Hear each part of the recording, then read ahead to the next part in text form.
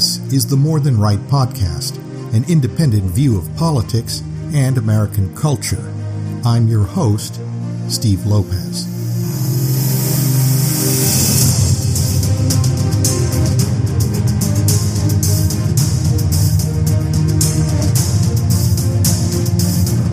One month after the attacks of 9/11, George W. Bush described the bloody assault on American soil as, quote, an attack on the heart and soul of the civilized world, unquote.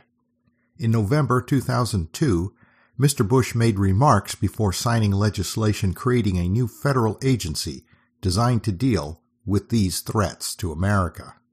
Quote, today, we are taking historic action to defend the United States and protect our citizens against the dangers of a new era.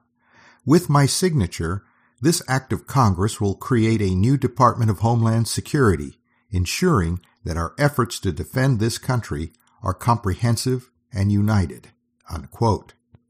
It was a response to the 9/11 Commission report, which stated in part, quote, it is perhaps obvious to state that terrorists cannot plan and carry out attacks in the United States if they are unable to enter the country, unquote. But neither political party has ever been serious about dealing with America's chaotic immigration system. Since assuming office, President Joe Biden has effectively opened America's southern border to the world, and it's not only Hondurans, Haitians, and Mexicans crossing illegally. The first year of the Biden presidency saw more than 4,000 Russians enter the U.S. illegally. Recently, terrorism, U.S. immigration policy, and President George W. Bush converged to remind Americans that, as the 9/11 Commission report stated almost 20 years ago, terrorists cannot plan and carry out attacks if they are unable to enter the country. Shihab Ahmed Shihab, a 52-year-old Iraqi citizen living in Columbus, Ohio, was arrested by the FBI's Joint Terrorism Task Force on Tuesday, May 24th. Shihab, in the U.S. on an expired visa, was awaiting the outcome of his immigration asylum request at the time of his arrest. According to the U.S. Department of Justice, quote, Shihab planned to smuggle 4 additional Iraqi foreign nationals into the United States for the purpose of killing former President George W. Bush in retaliation of Iraqi deaths during Operation Iraqi Freedom. Shihab then allegedly planned to smuggle the 4 out of the United States via the United States-Mexico border after they carried out the assassination, unquote. The U.S. Attorney's Office for the Southern District of Ohio alleges that Shihab traveled to Dallas, Texas last February to surveil locations associated with the former president. Shihab is said to have told an FBI undercover agent that he fought alongside the ruthless Islamic terrorist organization ISIS while living in Iraq. No one will say it, especially those among the media, but such jihadist domestic terror plots did not occur during the presidency of Donald J. Trump. It's because securing our homeland was a matter of top priority for the 45th president. It was Trump who banned immigration to the U.S. from the Sudan, Libya, Yemen, and Syria. A move attacked as Islamophobic and racist by his detractors, but upheld as constitutional by the U.S. Supreme Court.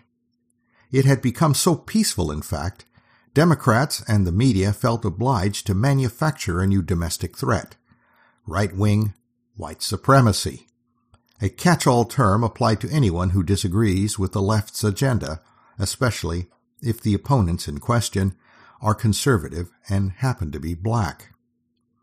If we are honest with ourselves, we're obliged to recognize that the Department of Homeland Security has never completely defended the homeland. Under its watch, domestic jihadist attacks accelerated in America, especially under the Obama administration. In June 2009, a jihadist shoots 2 U.S. Army privates, killing one at a Little Rock, Arkansas Army recruiting station. Later that same year, U.S. Army Major Nadal Malik Hassan shouts Allah Akbar before shooting 14 people to death at Fort Hood, Texas. And in 2013, the jihadist Sanarov brothers set off a homemade bomb at the Boston Marathon, killing 3 and wounding 260. Colleen Hufford, a worker at a Vaughn Foods processing plant in Oklahoma, is beheaded by a fellow worker radicalized by Islam. In 2015, a radical jihadist couple in San Bernardino, California, shoot and kill 14 at an office Christmas party. And the last year Obama serves as president, a jihadist opens fire at a gay nightclub in Orlando, Florida, killing 49 and wounding 53. And this is just a partial list of the radical Islamic attacks on American soil. Today, 100,000 illegals stream across our southern border each month under the watchful eye of the Department of Homeland Security.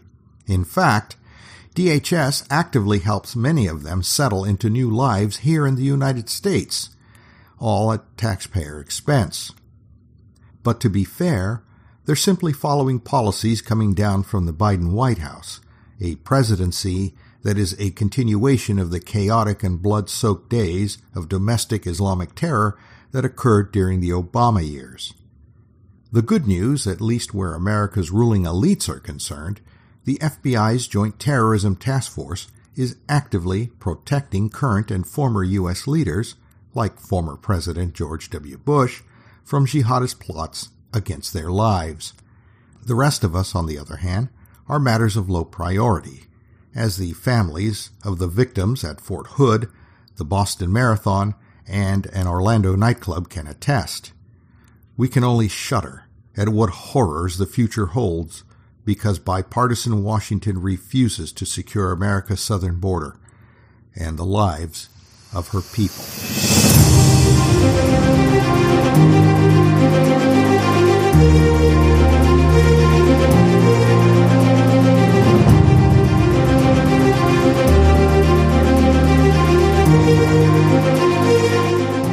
What conventional thinkers call leftism is, in reality, a religion.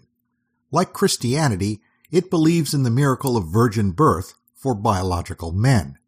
Like ancient Canaanite worshippers of the horn god Moloch, they require child sacrifice in the form of abortion. And like all great faiths, this religion has its devils: firearms, masculinity, and common sense. Its liturgy is known informally as virtue signaling, which usually manifests immediately after a great tragedy, like that which occurred in Texas. After yelling, "It's time to die," the mentally disturbed Salvador Ramos, 18, opened fire on students and teachers at Robb Elementary School, killing 21. It never dawned on those who knew him best to alert authorities to his threatening behavior. Many, I'm sure, felt young Ramos shouldn't be singled out for his odd behavior and aggressive nature. His mother claims to have had a good relationship with her son, but that he was something of a loner with few friends.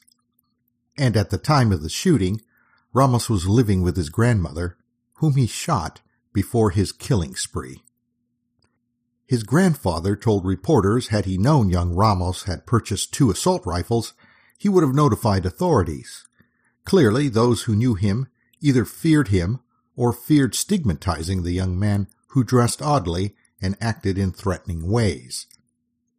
Psychiatrist Marie Gronley says on her website, quote, "Mental illness almost always has nothing to do with character, integrity, morality, or any other issue.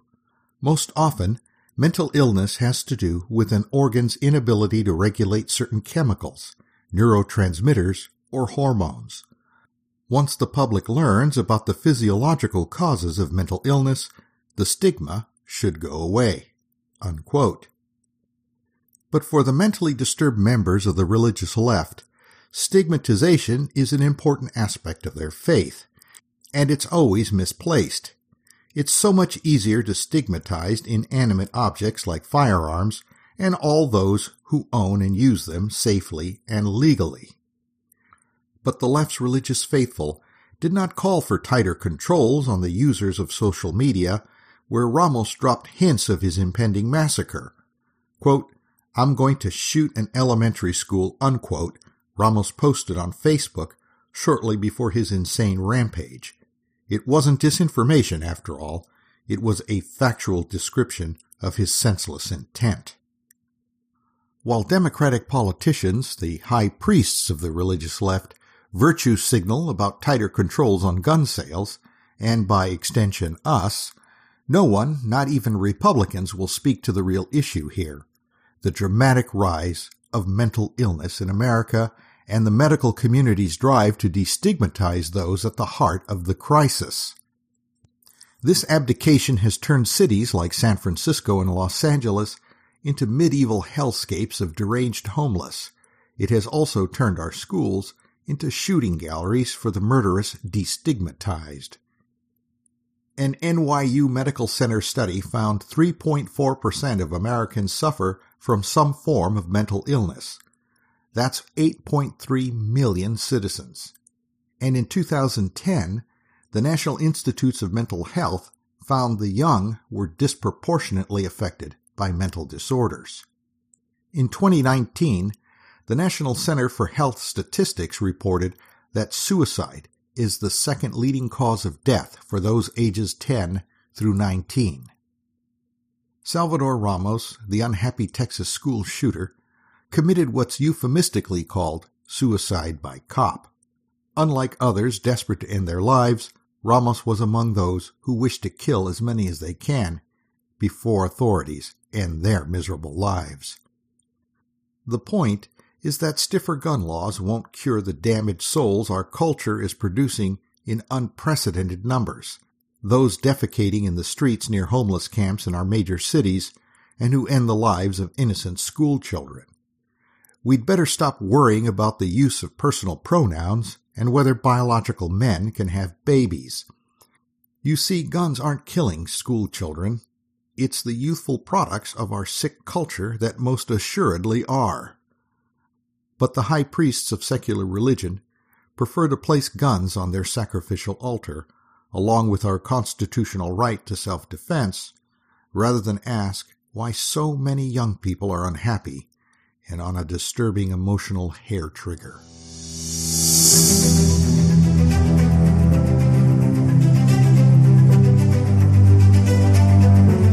That concludes this edition of the More Than Right podcast.